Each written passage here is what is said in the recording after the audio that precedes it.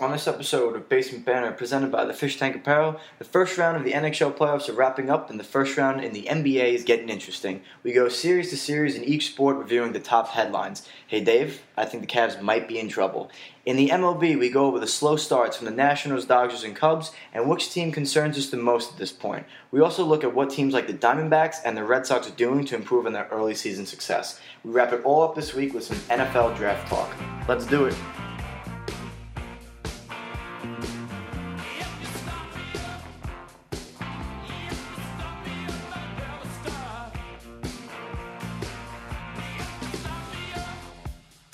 Hello everybody, back by popular demand, it's Basement Banter, David Giacomino, alongside Tom Takashewski. Tom, how we doing?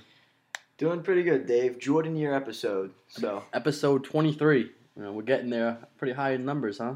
Kind of crazy when you think about it. It's been almost 30 weeks since we first started this with, the hiatuses we've had in between some episodes. So. Yeah, pretty crazy. It's gone by very fast, that's for sure. And definitely appreciate all the support that we've been getting. Our views continue to rise every week, and we get a lot of support not only for this podcast but for the Fish Tank Apparel as well, who we're lucky enough to partner with this and put this all together. So yeah, it's been good. It's been fun. Yeah, it's been a good ride. We're going to continue moving forward. Let's dive into it though. I want to talk some NHL. Gotta talk NHL. Heart of the playoffs. Round one is almost coming to a close. You still got a couple of series to wrap up, but we could talk about the series that are already over. We can recap some games here. Tampa Bay Lightning beat the Devils 4-1. The Jets also won 4-1. Vegas swept. It's interesting. We kind of chirping the NBA about how their series are kind of 4-1, 4-0, all this, and the NHL is kind of taking that over right now. And the NBA they got a couple of 2-2 series here and there. They're kind of the opposite right now. I don't really. It's kind of surprising to me. Yeah, I mean, the whole talk about why the NHL playoffs are so much better than the NBA is because of the parity, right? That there's all these 7-game series and that every game is a close game. You have to fight for every inch. But when you're looking at it now, and I guess it's because of the faulty playoff format that they have, there was only one series that was 2-2 after 4 games, and that was the Capitals Blue Jackets. And I think everyone just assumes that's going to 7. But there's a real distinct possibility we're not going to get a 7-game series here because when you look out west, all those series are over now. Like you mentioned, Vegas swept the Kings, the Sharks swept the Ducks, the Jets won in 5, pretty easily against Minnesota, and now you have Nashville wrapping up their series in 6 against the Avalanche. So that's all done. No 7-game series there. Lightning already won. Boston's been the better team in their series, I think, so I don't think they're going to have a problem wrapping that series up in 6, even though it is in Toronto. And then Pittsburgh won today, too. So the only real hope we have for a 7-game series is Capitals Blue Jackets. And the Capitals going down 2-0 naturally come back and win the next 3 games and go up 3-2. But obviously it's the Capitals, so that only means they're going to lose the next 2 games and lose in 7. The most Capitals thing you could do would be go down 2-0, win 3 in a row, and then lose 2 in a row to end your season. But they'll have to lose Game 7 in overtime on home ice. Oh, obviously. That's just Capitals do it. Off a face-off, too. Yeah, that's just like when Derek Stepan ended the Capitals season a few seasons ago, and MSG, right off a face-off, got the rebound, put it in. That's exactly what's going to happen with the Blue Jackets. Yeah, that's been a great series. Bunch of overtime games there. Holtby has come in and kind of given a spark to this Capitals team. We said that he should have started. I said he should have started from the start. Yeah, I know. I kind of corrected myself there. I got to shirt myself here because I said, you know what, you went with Grubauer. You live and die on that hill if you're Barry Trotz, right? You got him, you put him in for Game 1, stick with him the whole time. And then as soon as they replace him with Braden Holtby, then they start winning games. So that that's a fault on me there. And then also with the Devils, I said live and die with Keith Kincaid. They switched out with Corey Schneider. They started playing a little better. I just don't think the Devils had the talent. Yeah, I was about the Lightning. But you know what? They did give them a hard-fought 5-game series. That wasn't easy by any stretch of imagination for the Lightning.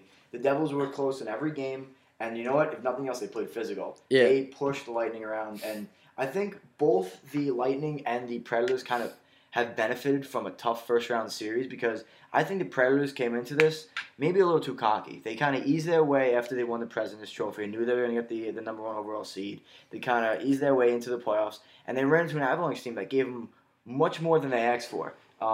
It went 6 games. The Avalanche had scored the first goal in the opening 3 games, and then the Predators kind of woke up and realized, hey, we should pound this team into the ground. So I think both those teams are gonna benefit from a tough physical first round series. I think both teams needed that to kind of wake up and get their blood going a little bit. Yeah, for sure. And it was funny with the Lightning series. I think the game winning goal that eventually against the Devils, I think they had like 4 ex-Rangers on the ice at the They time. had It was four ex-Rangers on the ice, and Stroman, Girardi. No, that doesn't make sense. It was Stroman, yeah, JT Miller, and McDonough. So that's 3. and plus Callahan. Plus Callahan. Right. And I think the ending goal all included Callahan, McDonough, and Miller. So there's no better way to end the Devils season than with a bunch of former Rangers. Yeah, right. You might as well just call them the Tampa Bay Rangers at this point.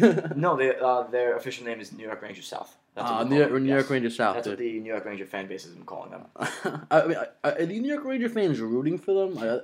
I do not want to see them get a cup. It's kind of like a mixed thing. I feel personally, anytime a team eliminates the Rangers in the playoffs and like a deep playoff run, I can't root for that team, even if it's a completely different team. The Lightning beat the Rangers in Game 7 two years ago, I believe, in Eastern Conference, or 3 years ago in the Eastern Conference Final, and since then, I can't even pretend like I want the Lightning to win anything. But it's a completely different team.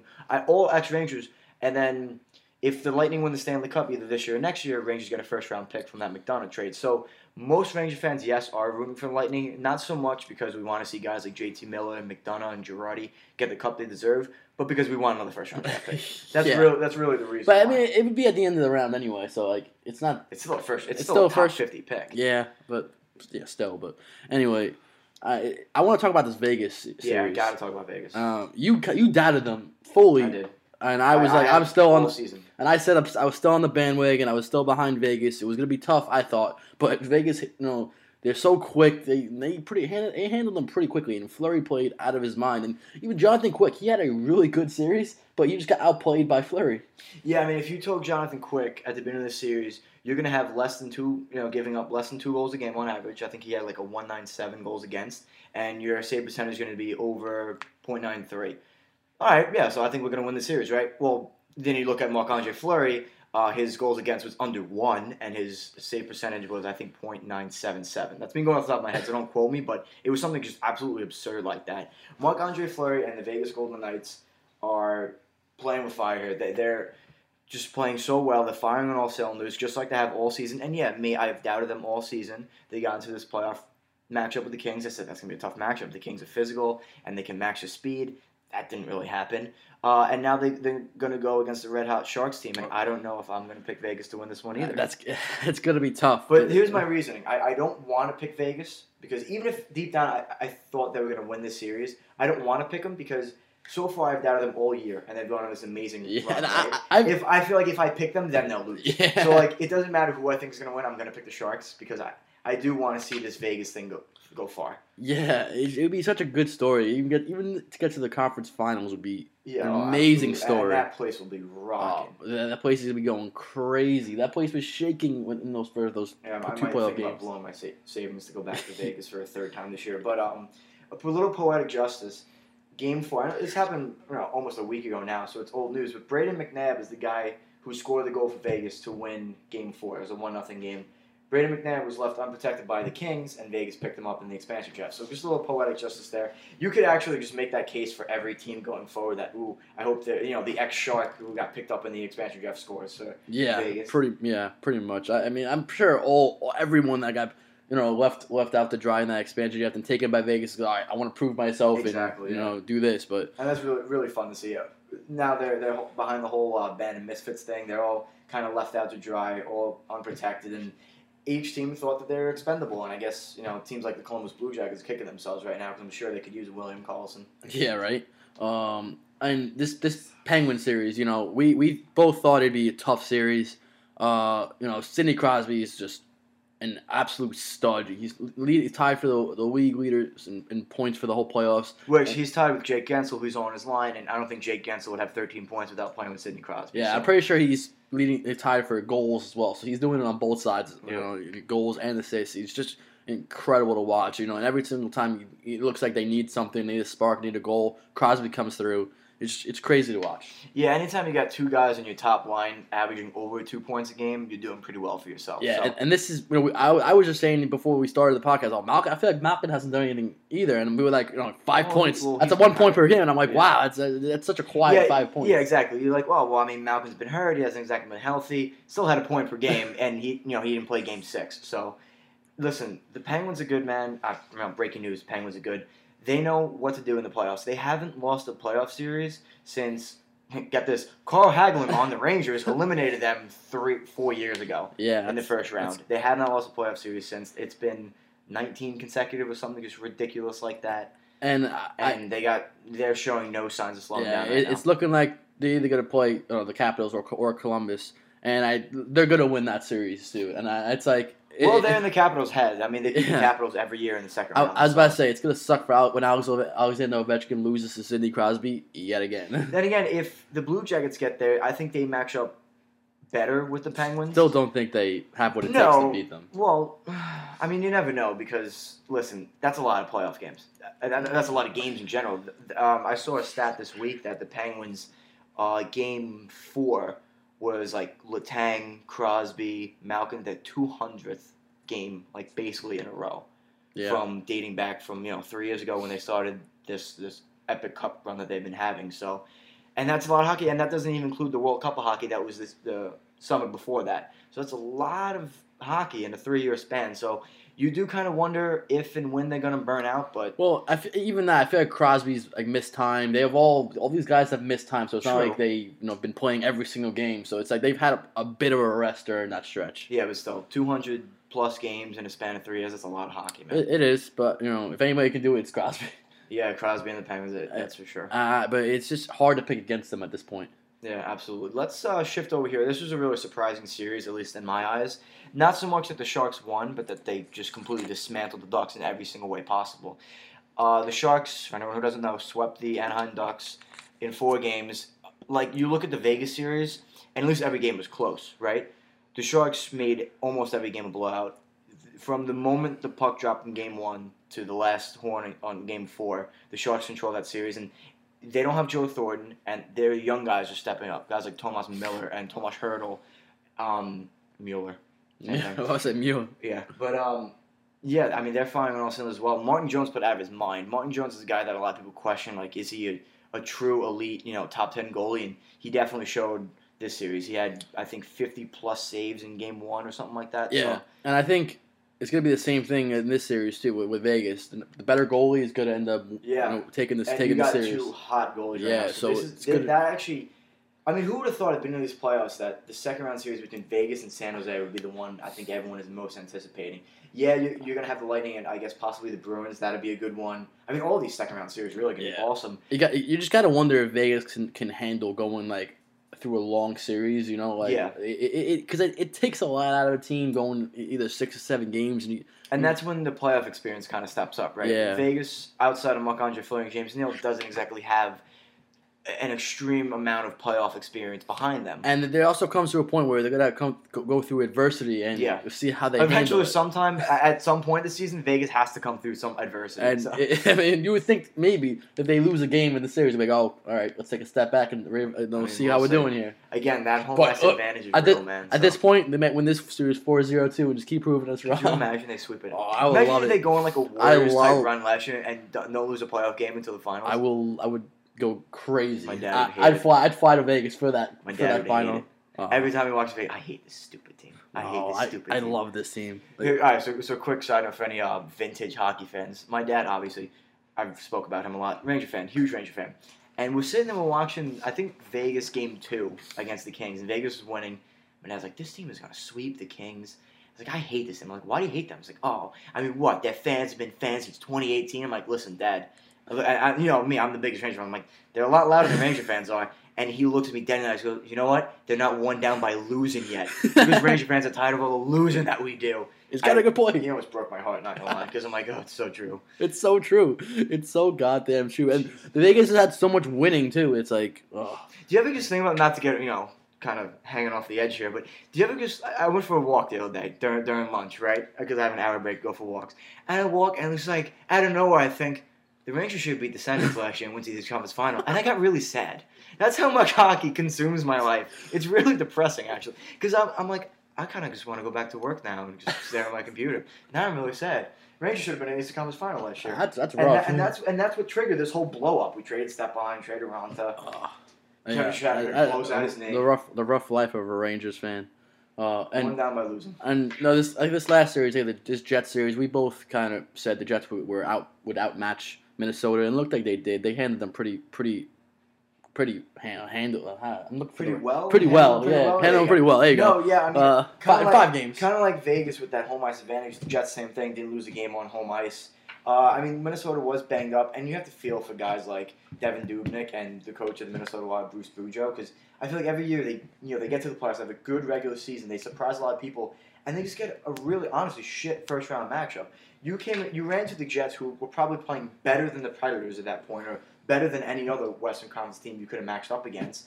And it was just a really raw deal for the Wild, who just don't have enough to get past the Jets. And I'm telling you, don't be surprised if the Jets give the Predators much more than they asked for in the second round series, because the Jets are good, man. And that home ice advantage, when they get to Game 3 and Game 4, if they can steal one in Nashville. I mean, it's tough. Nashville is really tough as well, though. You got some great playoff atmospheres going into the second round here. Nashville, top 5. Winnipeg, got to be top 5. Vegas, now top 5. Even San Jose, low-key, is a great place to play home ice hockey.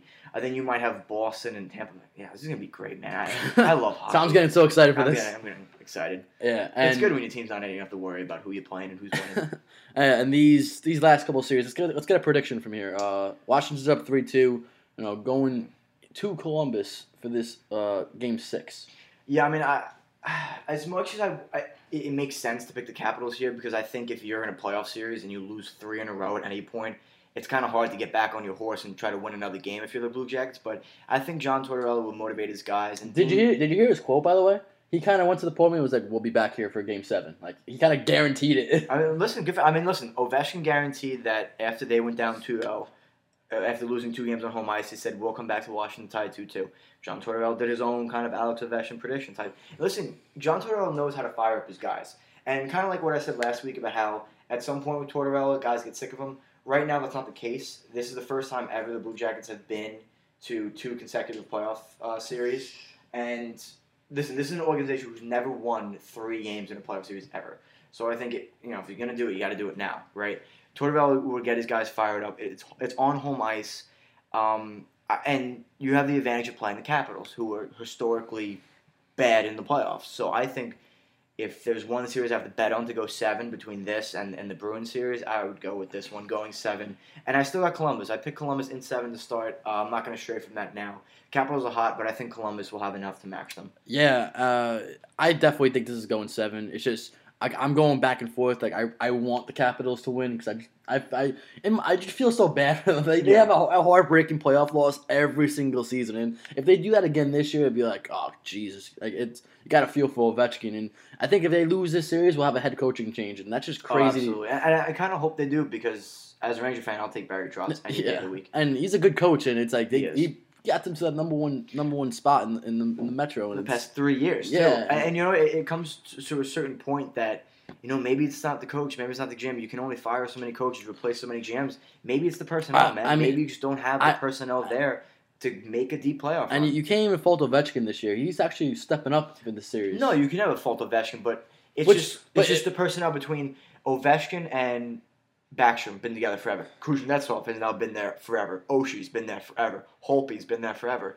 And they can't get past the second round. So at some point you have to maybe change things up, mix things up, make a roster shake up. This series was actually the first time Ovechkin actually had 2 goals in one playoff game. So that was a little surprising to me that he took him this long to have 2 goals in one playoff game, considering how often he scores. But if you've watched any of these games and the Capitals have won on a power play, everyone knows Ovechkin's famous spot that he just kind of stays in and you're getting ready to snipe.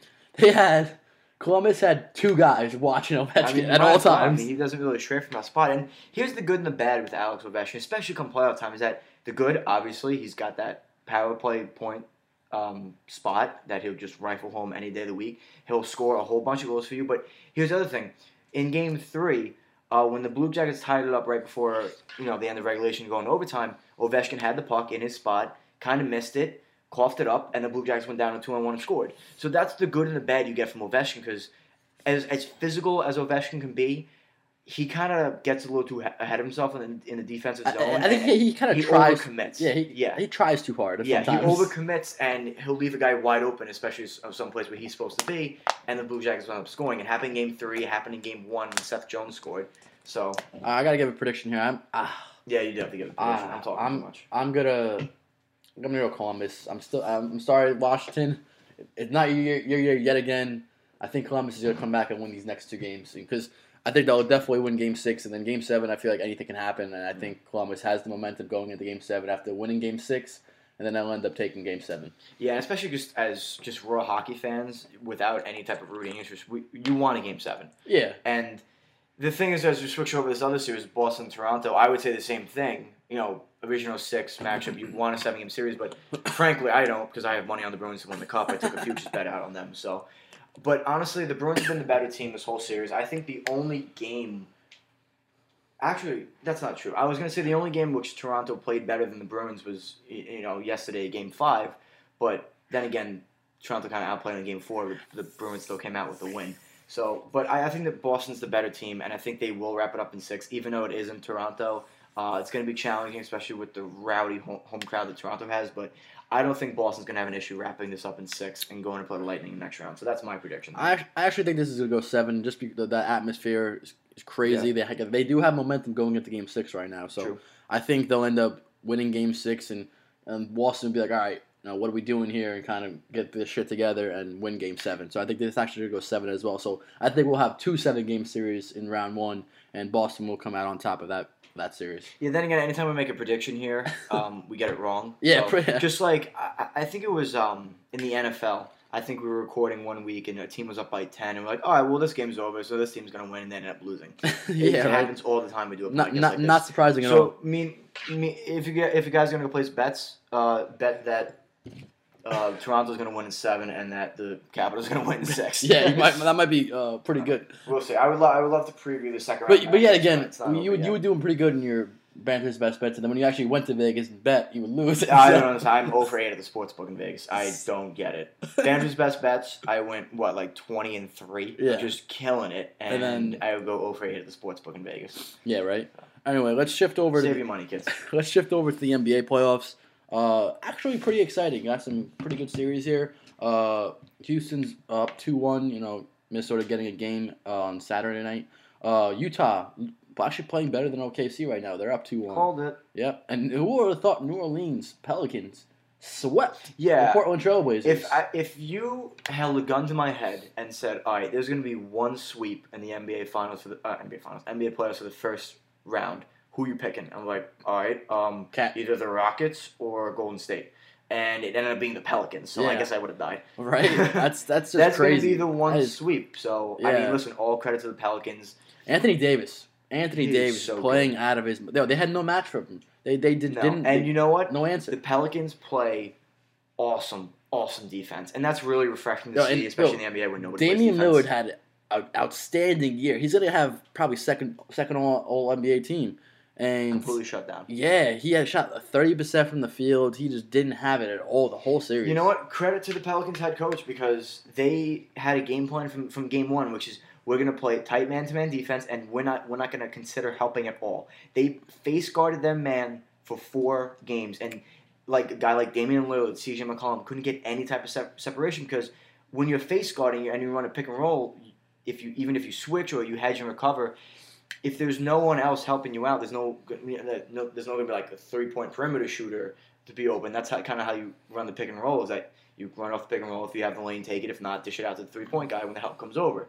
No help would come over, and they would just switch the picks. So the Trailblazers really couldn't get anything going. Yeah. So the Pelicans just shut them down.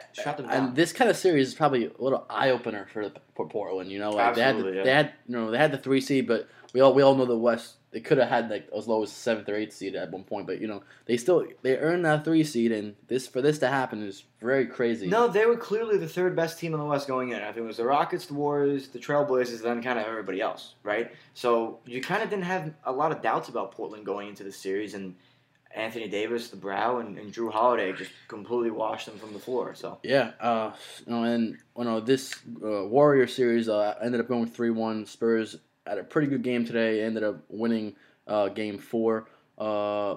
Toronto, Washington, 2-2. Yeah, I mean, Toronto's back to being the Raptors. I think they kind of forgot that they were the Raptors for the first 2 games and played well and were kind of showing everybody in the playoffs, we're legit. Then John Wall and the Wizards come back and win 2 games in Washington. But you know what? I mean, Toronto shouldn't be that worried, I guess, because in the words of, I guess, every man ever, it's not a playoff series until you lose a home game. So as long as Toronto can handle business in Game 5 and go up 3-2, I think they'll be okay. I don't think this is, again, I've said it a couple weeks now in a row, I don't think this is a normal Raptors team where they're just gonna blow it come playoff time. I actually think this team's legit. So I don't know. I always go back. I feel like they never have none of the real deal. It's the same core of guys. It's not like they've changed the roster. Yeah, but I think DeMar DeRozan has improved, and Kyle Lowry has improved. Washington cannot guard John Wall. I was about to say Washington has stars on their team. John Wall playing well. Bradley Beal Washington's playing well. An interesting 8 seed because I think the only reason why they got the 8 seed is John Wall missed some time this year. Bradley Beal missed some time this year. But you're looking at a scenario right now where it's completely possible that you get Washington and Indiana, the 8 and 5, to advance to the second round, as well as I think Philly's going to get there, so 3, and then the Bucks 3-7. So you could have 8-5, 3-7 in the second round of the NBA. Wow, that's not what we thought was happening before this. And we just crapped all over the NBA playoffs last year, saying, all the higher seeds are going to advance. Yeah, right. Except the Jazz. I picked the Jazz. So just saying, I had that one. Going back to this Warrior series, Steph Curry. We're all over the place today. Yeah, right. Who's hopping from series to series? Steph Curry is practicing now. He started practicing on Saturday. They say he's going to practice for a week. He's going to scrimmage, and then he's going to be reevaluated in 1 week. So this upcoming Saturday, he will be reevaluated. So it's he's the most important player on that team. They need him back. I don't think they necessarily need him back for this series, but moving forward to go far in the playoffs, they're going to need him. Yeah, absolutely. He's definitely maybe not the best player on the team with Kevin Durant being there, but definitely the most important guy. But really, there's no rush. I mean, they're up 3-1 against the Spurs. To be honest, I don't know why they played KD in Game 4. He rolled his ankle at the end of Game 3. I would have just sat him Game 4 too. You don't need to wrap up the series right away. I think that the thought process there was, let's win it in 4, then have some more time to rest, maybe. But yeah, I guess. But you know what? I'm happy the Spurs won, especially for Greg Popovich. Kind of an emotional win in Game 4. Greg Popovich wasn't coaching, and it's good for Manu Ginobili and Tony Parker to get another playoff win under the belt. Kind of a moral victory because you don't really expect them to come back and win the series, but it's good that they at least were able to scrounge a game up and not get swept. Definitely. Now the series that everybody's talking about, Cleveland, Indiana up 2-1, very surprising. They won a very close game in Game 3. Game 4 is going on as we're recording this podcast. Cleveland is winning, and they looked like we were watching before. They were winning pretty handily. They looked like they were the better team right now. They're up by 13 right now with a minute to go in the first half. So. Doesn't mean anything. It's the NBA. That is very true. Cleveland could go 30. I would tell you that doesn't mean anything. Yeah. Really, Cleveland has to score over 100 points here. Yeah. They haven't scored over 100 points in the series yet, and there was a stat. I think we were almost at the conclusion of the regular season. I gave a stat that when Cleveland hasn't scored 100 points, they haven't won, right? Yeah. So. But I'll give you an even crazier stat that going into Game 3, Cleveland was undefeated when entering the fourth quarter with a lead, and that was snapped in Game 3 when Indiana came back and won that game. So it was pretty. That's not the best game to blow that streak. No, definitely not. But really, the main problem with Cavaliers here is that someone else got to do something, man. It's been Cleveland, LeBron James. I just looked. I was very curious to see what his stats would be because I knew LeBron would be in full attack mode. 8 of 11, 22 points. He's probably killing it right now. Yeah, it's great. And Kevin Love, 0 points. Come on, man. He's probably hurt again. Yeah. The guy's a walking injury, kind of like me. But no, I mean, it's great. Obviously, to have a guy like that, all generation type player. But You need someone to do something else. You can't have a guy score half your points every single time and expect to win a playoff Well, series. and even in Game 2, he had, 48 points, 47 points? Yeah. And they won by 3. Oh, No, they won by 3. Yeah, Game 2. Even if, that's not good. It's if not your good. best player has 48 or whatever points, you should be winning by, let's look at the Toronto Raptors, for example.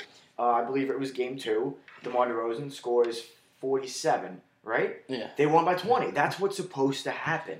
And it all comes down to defense. Their defense is awful right now, and it's They are the worst defensive team in the NBA. Yeah. And one, I don't know how a team like that makes the playoffs. Or actually, I do. It's because of LeBron James. I was about to say LeBron James. I don't know how you could pick them realistically and to get to the NBA Finals as the worst defensive team in the NBA. Somebody asked me this after they lost that Game 3 and they're down 2-1. They were like, are you concerned about the Cavs? 'Cause I picked them to go to the finals, and it's like, I'm sure most people did, but I got to ask, are you concerned about the Cavs at all? And I was like, my answer was, I'll be concerned when they lose that 4th game, meaning when Indiana wins the 4th game to win the series. That's when I'll be concerned. I'm not concerned at all. Even if they were to come back and win this game tonight, I'm not concerned.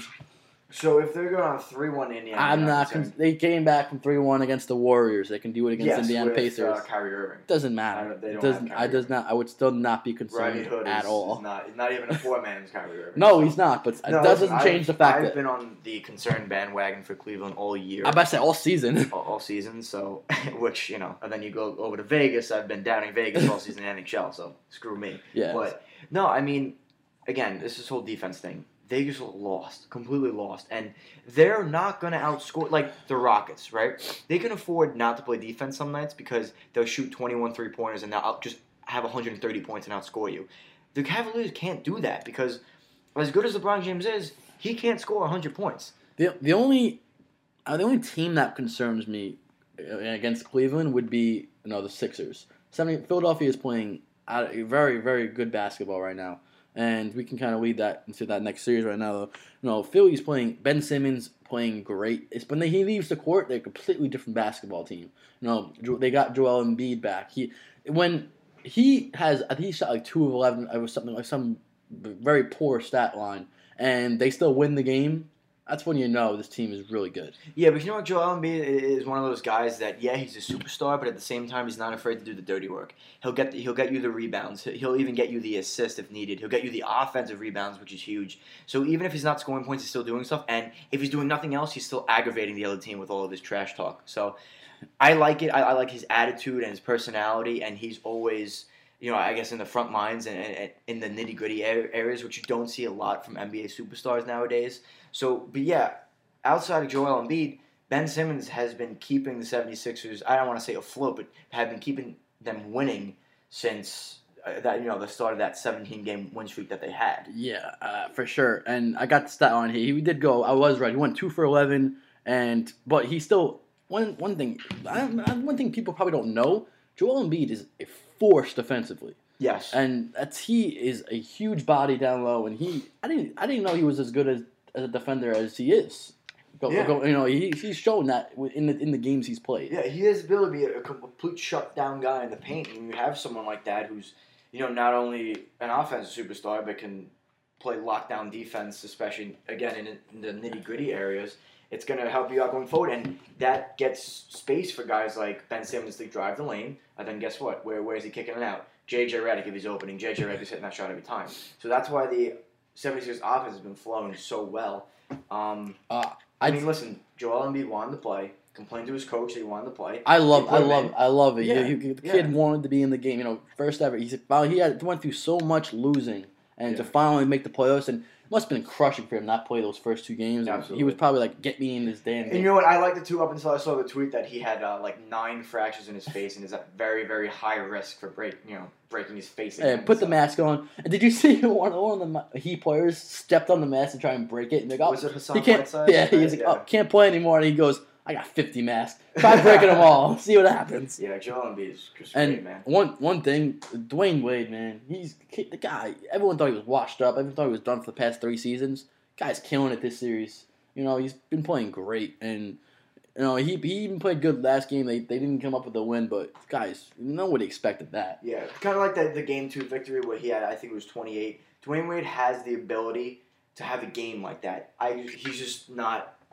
I don't want to say young, but healthy enough to kind of do that for a stretch of 5-6 games in a row. The Heat are good. Dwayne Wade's awesome, but they don't have the offensive firepower to hang with. I do think if they would have come up with a different matchup, I would maybe it's give them kind of like the Minnesota Wild in the NHL. I feel like if they came up with a different matchup and they were healthier, then maybe you could see them maybe making a second, third round run, but. They just don't have the personnel. They don't have the personnel. Yeah, they ran through a bad team, bad matchup, you know. And we'll get to this last matchup here at Boston Milwaukee. We didn't really talk about those, so we can go back there. Yeah. But Boston Milwaukee, this series tied 2-2. Boston went up 2-0. Milwaukee goes home and comes up with the 2 victories. Today's game was pretty close. It came down to the wire. I think Milwaukee kind of showed. I mean, they were up 51-35 at halftime, but it did come down to the wire. It was only a 2-point game. Giannis Antetokounmpo got the putback with 5 seconds left. I know you can't say that name, so Antetokounmpo. Yeah, close enough. So we got the putback with 5 seconds left. Marquise Morris, I believe, that twin missed the game. Well, how I don't know how Jaylen Brown didn't get the ball. Yeah, I don't know why he's taking that shot in the game, but either way.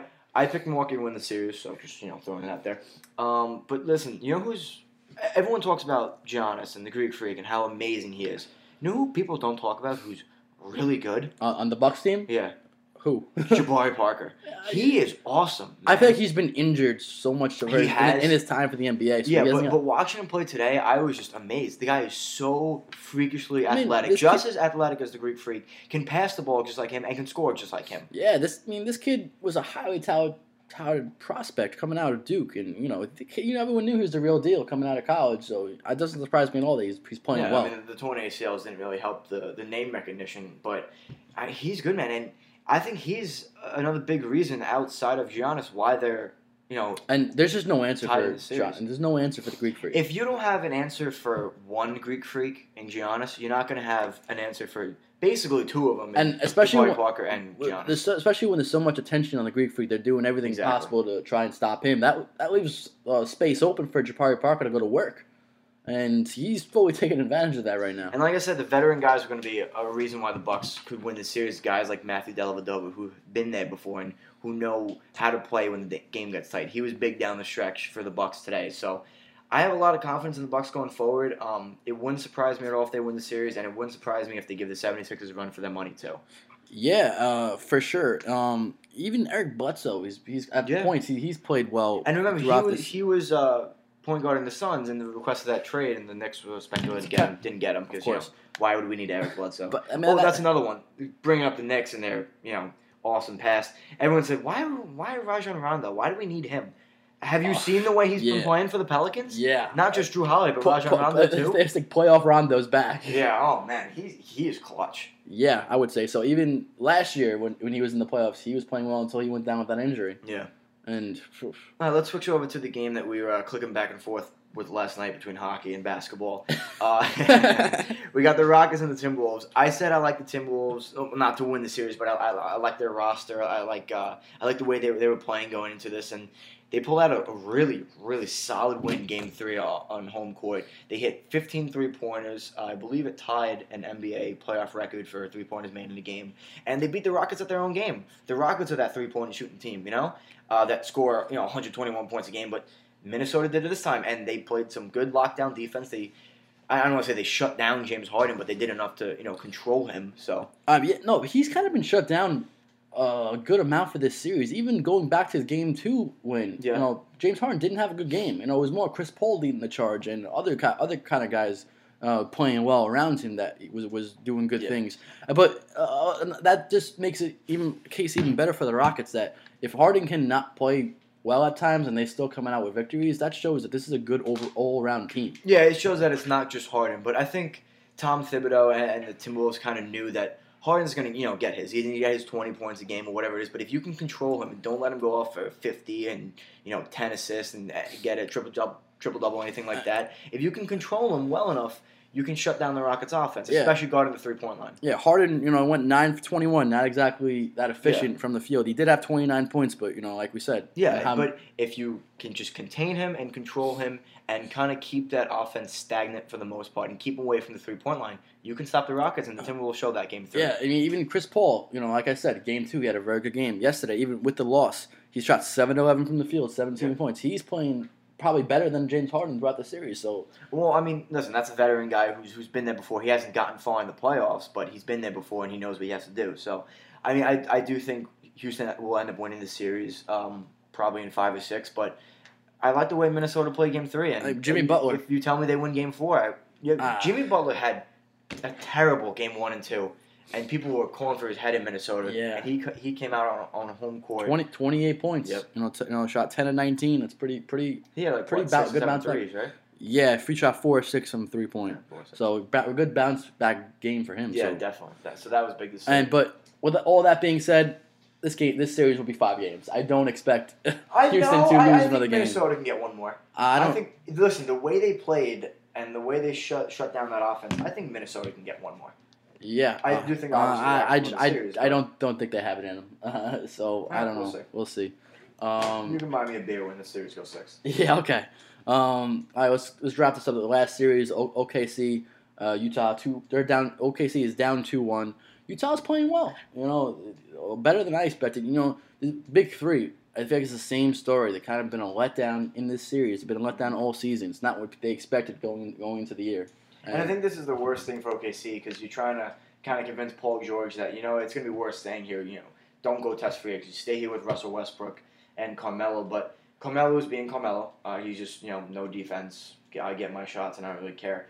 But the big matchup here, and you can kind of tell why this series has shifted in Jazz favor, is that you have the matchup between Donovan Mitchell. Oh, you good? Donovan Mitchell. Donovan Mitchell, thank you, and Russell Westbrook. And if you look at the fourth quarter stats alone, in Game 3, Russell Westbrook did not take a shot in the fourth quarter, while Donovan Mitchell had, I think, 10, 12 points in the fourth quarter. Westbrook didn't really have his best game yet. Yes, 5 of 17, only 14 points. Without a point in the fourth quarter. Yeah, so. And that's been going back, even at Game 1, when OKC won, Donovan Mitchell has been completely outplaying Russell Westbrook, not even in the fourth quarter of each game, but all series. So if that keeps up where the Jazz star player shuts down the Thunder star player, it's the NBA, so the Jazz are going to win some games here. Big number. Russell Westbrook, 8 turnovers. Not exactly. And a really guy who's flown under the radar in the series, but has come up with a lot of defensive stops, Ricky Rubio. Yeah. He's been able to shut down Russell Westbrook as well, especially come crunch time. He's been playing really good, too, for the Jazz. Yeah, he's not the type of guy that you're going to see crazy offensive numbers from, but, he does he does other things. He can find the open man, play good defense like you just said. So, good all-around game for them. And I think Utah's going to end up winning the series. I told you, man. I told you they're going to win the series. I just like their personality and I like the way they play. And really, a kind of low-key, huge home court advantage, Utah. Yeah. They're a rowdy place, man. Yeah, for sure. sure. Nothing going on out normally there. Normally, they say OKC is the type of home court advantage. Their place usually was shaking. Yep. And, it kind of been all the way around for this series. Utah's building's been shaking. Yeah, but I think if Utah comes out and wins the series in 5 or 6, I kind of think it seals the deal where Paul George is, going to walk away from OKC. So I think if you're OKC, you don't even want to win this series. You really want to get Paul George back. Yeah. So I think you're really desperate to win this series. And you know who's also in this series that at least I didn't know going into the series? What's that? Raymond Felton playing. Raymond Felton's alive? Raymond Felton is still alive. Ex-Nick Great. Is he on the Thunder? He's on the... He's on the Thunder. Yeah, he's come out before. That makes sense. He played 21 minutes, so he's actually getting decent amount of minutes. I guess that's how you know. Yeah. That's how you know you're in trouble. So a quick story about Raymond Felton that I love telling. I know the story. I went to a Knick game. It was my first Knick game in a while, and this was before the Melo trade. So I go. It was with me. Yeah, I was with Dave, and I wanted a Knick jersey because I'm a Knick fan. And I didn't have one. So I was in the Knick team shop looking at jerseys. I said Landry Fields or Raymond Felton. Landry Fields. And you kind of look at me. Which one would you go with? I was like, Landry Fields is about to be traded for Melo, so. The whole talk going up was that Landry Fields is definitely included in the Melo package. Okay, not even a slimmer of Raymond Felton's name. All right, I buy the Raymond Felton jersey. I get home. I go to sleep. I wake up at 3 in the morning, go take a piss, and I look at my phone. Melo is traded for none other than Raymond Felton and a bunch of other guys, not included Landry Fields. Landry Fields eventually wound up to be a bust and only played one more season with the Knicks, but it's just the premise of every time I get a jersey, that guy gets traded. Prime example, this year, guess who Ranger jersey I had? JT Miller. Guess who's not on the Rangers anymore? JT Miller. Guess who's also not on the Rangers? Brandon Dubinsky. Guess what ex-Ranger jersey I have? Brandon Dubinsky. Who else? Come on. Who else can we... This is why I got a Rays jersey with no one. That's probably the smartest investment I've ever made because the Rays traded everybody. Man, maybe the Yankees have something good going. They don't have names in the back of their jerseys, so it's like whenever you get a jersey and the player gets traded. Oh, we'll wait for someone else to take that number. Then I have his jersey. It's like Gleyber Torres just got called up for the Yankees. He took number 25. He goes, oh, I have his jersey. So it's like, it's funny to think about. Yeah, it's just an endless cycle of shit for me picking out jerseys. It's just terrible, and I feel bad because my dad, the huge Ranger fan, worked so hard to get me a JT Miller jersey with the 90th season patch on it. It took like 6 months to come in for whatever reason. They ran out of patches. I don't know. And then he gets traded. So. And he's gone. And there was some speculation that after Ryan Callahan got traded, there was some speculation, maybe he'll come back because he liked New York and everything. There's no shot JT Miller's coming back. He was so done with New York and Atlanta. And he's playing well, too. Playing awesome. Listen, this is what bothered me about not to talk hockey again, but this is what bothered me about Landon Vigneault so much is that he would bury his talented guys. Like, JT Miller was a talented guy. Everyone said around the league he is capable of scoring 30 goals if you put him with the right personnel and get him first-line minutes. Alain Vigneault refused to do it. So he goes out to Tampa, plays on a line with Steven Stamkos and Nikita Kucherov, and he puts up more points than both of them in the last 15 games of the season. Yeah, right. That's what makes me so mad about the Rangers. Just like with Pavel Buchnevich, but we don't have to talk about that. Tom frustrated with the Rangers. What's new? Yeah, right. Anyway, to wrap up NBA, you calling any surprises from the NBA, or do you think everything's gonna be straightforward? I think the Bucks end up winning the series, so I think that might be a surprise to some. I think Minnesota getting to a Game 6 would be a surprise for some, so I'll pick that. But I think Toronto wraps it up. I don't know about this Cleveland series, though. I'm kind of back and forth on it because obviously my heart... Cleveland is going to win. Don't even try and say they're going to lose. Cleveland is going to win. Yes. They're going to win the next 3 games. But, dude, you give Pacers no credit. I hope this series ends in 5 with the Pacers winning. Yeah, right. But no, I am worried about Cleveland going forward. I don't think they get to the finals this year. I've been saying it since Game 1 of this NBA season. And who do you have beating them? I can't say the Raptors because that would be like me saying the Capitals are going to beat the Penguins. It's just until it happens, I can't pick it. I have the 76ers beating them. All right, that's one team I can see. I could see it happening. So I mean, they're up 10 right now, going in the third. So but I'm telling you, don't be surprised if the Bucks beat the Celtics and the 76ers give the 76ers run for their money in the second round. Yeah. All right. So we'll shift over a little baseball here. Kind of big story this week for the Mets. Matt Harvey sent to the bullpen. Mets kind of. He didn't really give them a really good choice here. He hasn't pitched well. His first start was the only kind of start he pitched well yet, and he only went 5 innings in that start. And they kind of sent him to the bullpen. With the team playing well right now, they can't really afford to have a project and have him go through some growing pains. So they kind of had to make a move here and send him to the bullpen. What's your thoughts? Dark Knight sent to the pen. I mean, the thing with this is, it had to be done because he wasn't pitching well, and you have a bunch of starters in your bullpen who could come in and replace Harvey and frankly do better. This was the big thing.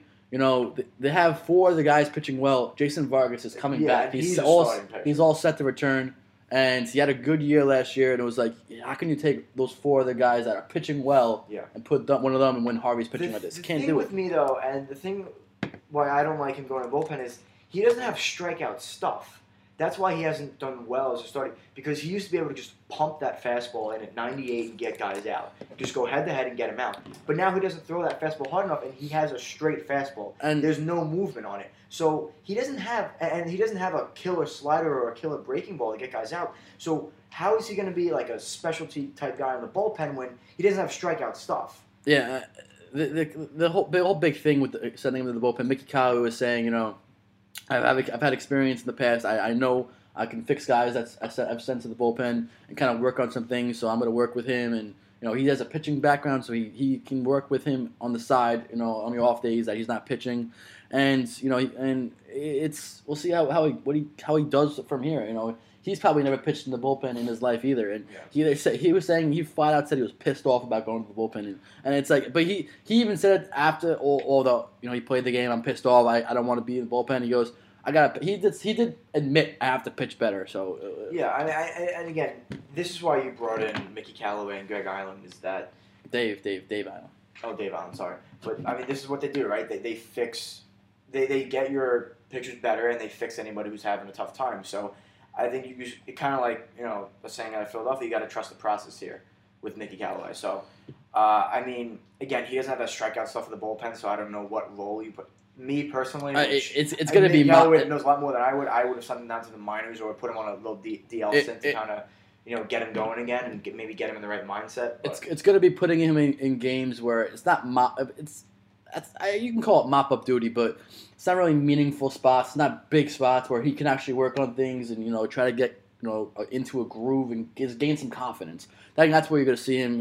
He's not going to come. How many of those games are you going to have? Yeah, he's not going to come into a game where it's 2-1 in the 8th inning and you send Matt Harvey out to get some key outs. It's not going to be like that. They're kind of going to ease him into the bullpen and see how it goes from there. This team's still in first place. They're still playing well.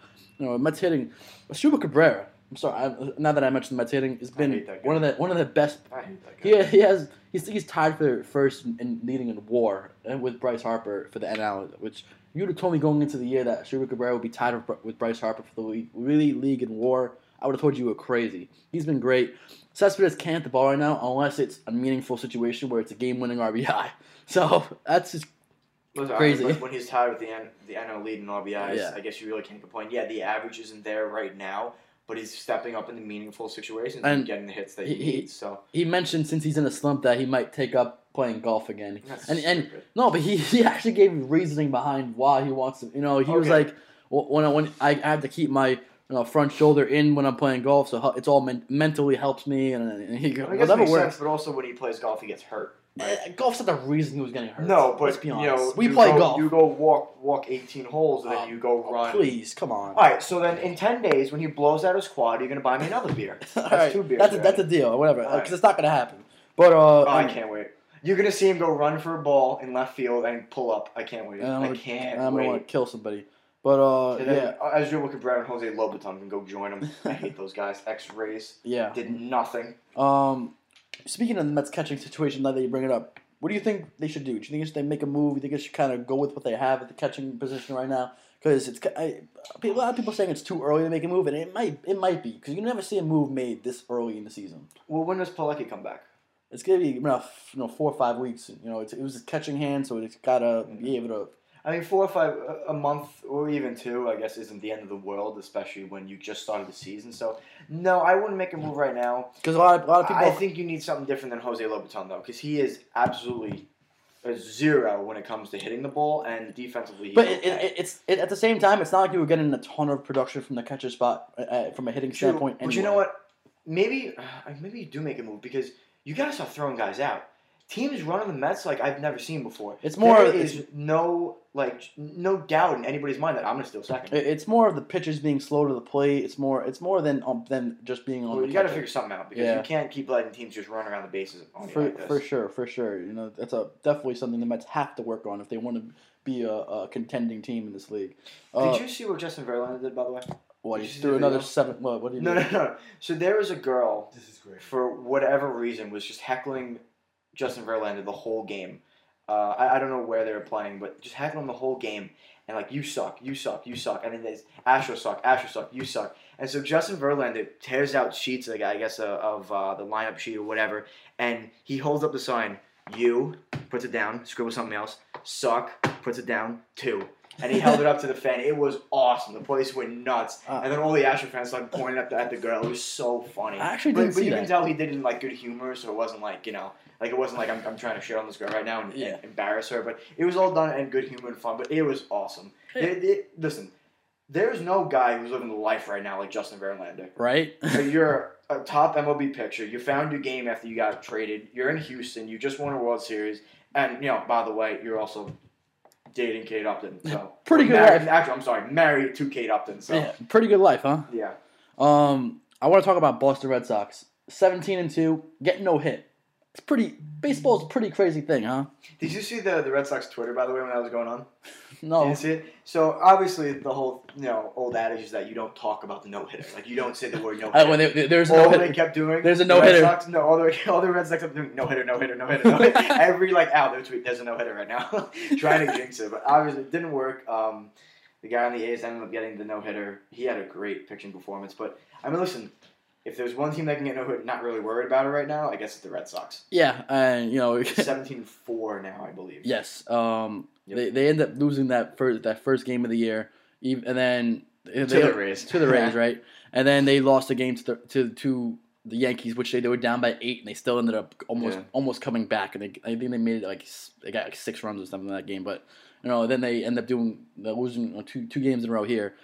They're obviously fine, they got everything clicking for them. I think they proved that they were legit when they just completely dismantled the Angels this weekend. Because the Angels were playing very well too. Yeah, they were. They came into that series hot. You thought, okay, this is gonna be like a marquee, really fun series, much watch TV, and the Red Sox just picked them apart. Yeah, and Mookie Betts playing great, and I think he's leading. He's awesome. He's leading almost every hitting category. Yeah. He's been playing out of his mind right now. JD Martinez, great signing for them. He's also playing well.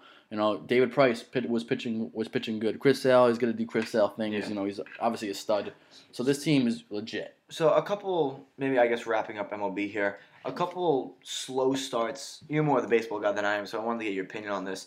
You got the Nationals at 10 and 11 sitting in 4th place in their division right now.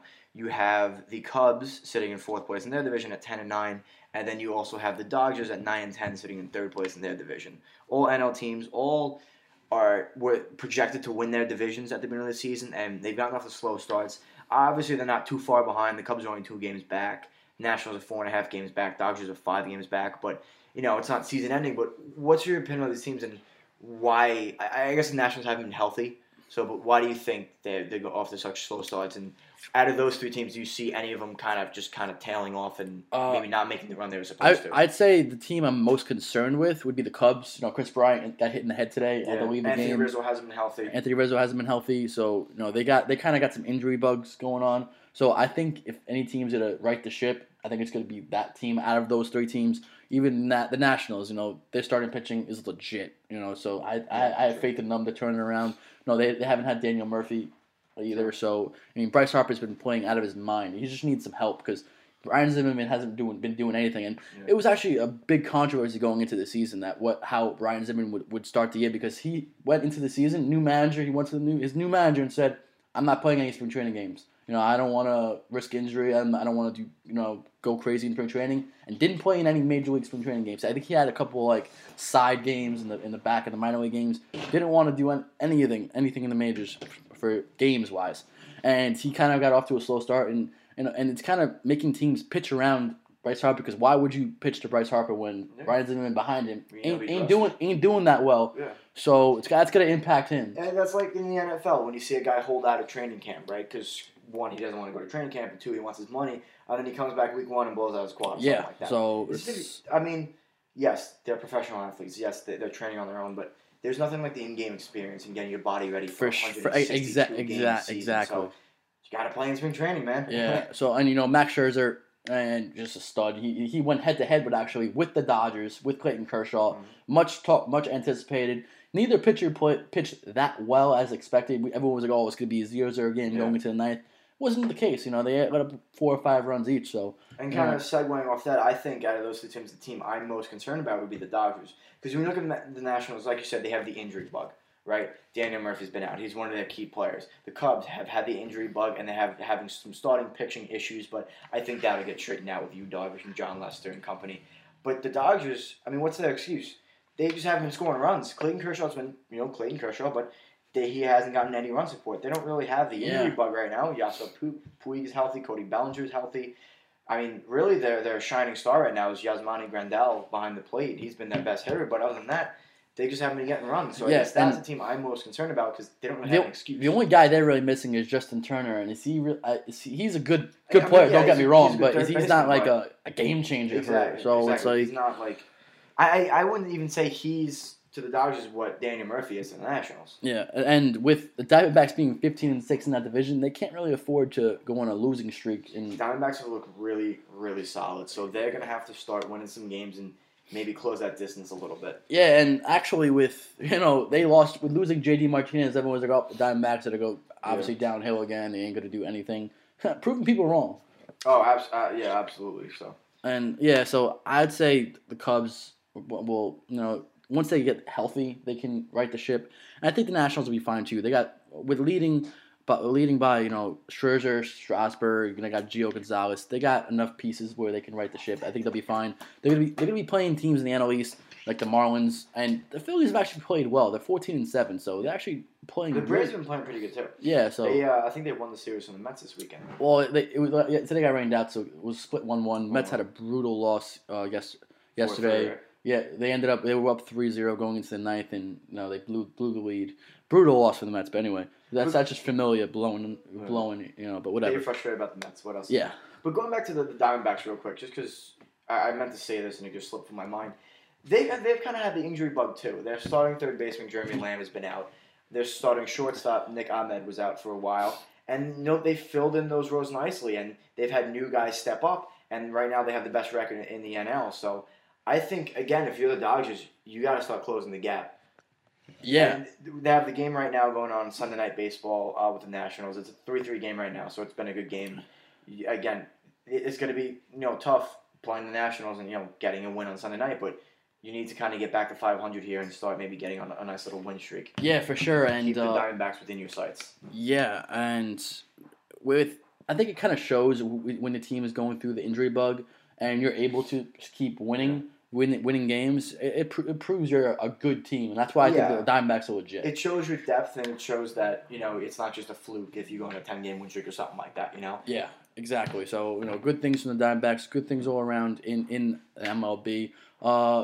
Another thing, Mike Trout leading the league at homers, just doing Mike Trout things.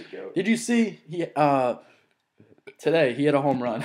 He comes back, starts drinking out of a bottle. It says Michael's Secret Stuff. The dude is just awesome. You're actually seeing kind of like with the Justin Verlander thing. You're seeing more personality now out of MLB, and I think that's what attracts younger fans, and that's kind of what MLB wanted, and they want to kind of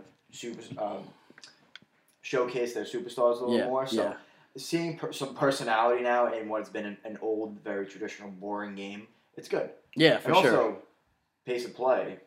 The average game time has been down like 15 minutes. So it's kind of whatever. With the mound visits and all that crap, but that's another story.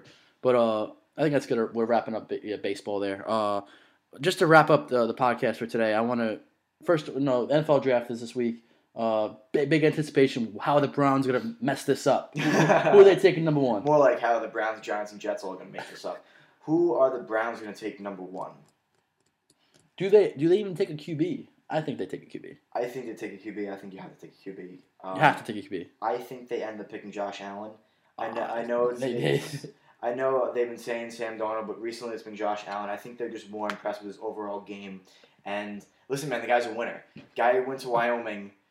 Wyoming was not a good football team before he got there. He got there. They started winning. He was out for 2 games. They lost those 2 games. He comes back. They win. They win out the season. So the guy's a winner. Structurally, he's kind of the same with Sam Darnold, which you're worried about the accuracy issues. The thing that worries me about Sam Darnold and why I think he'll eventually go to the Jets and be the boss, because that's just what the Jets do, is that he's got a really high turnover percentage. So I don't like that he thinks that he has to force the ball in all the time. So, and with the Jets and their inability to develop a quarterback, I don't like that fit. So my first pick, I think it's going to be Josh Allen. I think the Giants are going to either go Bradley Chubb at 2 or trade back with somebody. And I think the Jets are going to pick Baker Mayfield. Baker Mayfield would be a New York personality for sure. It makes sense because when you look at all these quarterbacks, I touched on this last week, so I don't want to repeat myself, but he's actually the most structurally sound and most NFL ready right now.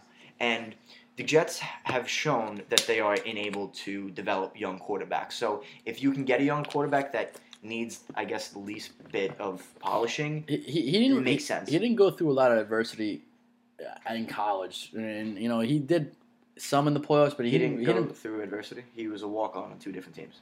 Yes, but he was a walk-on at Texas Tech, and then he was a walk-on at Oklahoma. I would say that's adversity. No, meaning like getting hit and going through a hard game. He's always blowing everybody out. So what was the Rose Bowl? I said in the playoffs he did did. And that's the only time he did. I feel like he's blowing everybody out in the regular season, but like I said, in the playoffs he did, and he showed some bright spots there. So can't fault him there. So who's your first pick? So mine was Josh Allen. Who was yours? think Sam Darnold's been the guy, been the name. What do you think the Giants do it too then? If they pick, because apparently the Giants only like one quarterback. Yeah. And if he's not there at 2, they're going to trade out or pick. I think they even. How about option C? Go Saquon Barkley. They've always been missing that running back. It's just tough when you don't have an offensive line. Yes. You have an Asian quarterback. But again, if the Browns go Sam Darnold, what do you think the Giants do? Not what would you do. What do you think the Giants are going to do? I think what we. I think they might go. I think they go Saquon Barkley. Really? They've been saying they like him.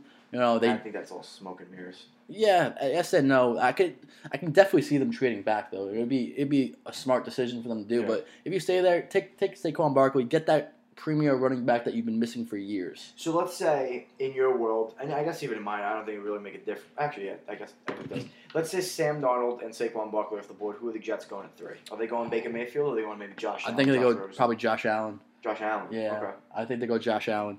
I don't think they go Baker Mayfield for sure. If those guys are available like that, I don't think they go. I think they either go Josh Allen or. I mean, I would actually be okay with them skipping on Sam Darnold and going. If Sam Darnold's on the board and they go Baker Mayfield, I think I'd be okay with that. Just because we had a USC quarterback. Yeah, how'd that work out? And you know what? He had turnover issues in college too. He went to 2 straight AFC championship games and then disappeared off they also traded up to get him too, so they'd be trading up to get 2 USC quarterbacks. The only problem is that I think you could have gotten Baker Mayfield at 6, but I think they weren't really worried about that at the time. I think they were worried about just getting it ahead of the Bills, which the Bills might trade up to 2 anyway. Yeah, if they give the Giants a good package. Even if they were to do that, there's going to be a guy available. It's not like there's been 3 spots taken already, and then there's 3 QBs. Yeah. Taken because I think that was another potential thing that was going to happen. That if the Bills went up to 3, there's 3 quarterbacks could be gone. Because it was at one point it was expected the first 3 picks were going to be QBs. Now it's kind of up in the air with what's going to happen with the first 3 picks, but it was at one point it was kind of like, obviously the 3 picks are going to be the quarterbacks, but who knows? So over under 4 quarterbacks taken in the first round. The record is 6. Second is 5. Mel Kiper and Todd McShay both have 5 quarterbacks in the first round for this year, being Baker Mayfield, Josh Allen, Josh Rosen, Sam Darnold, and Lamar Jackson.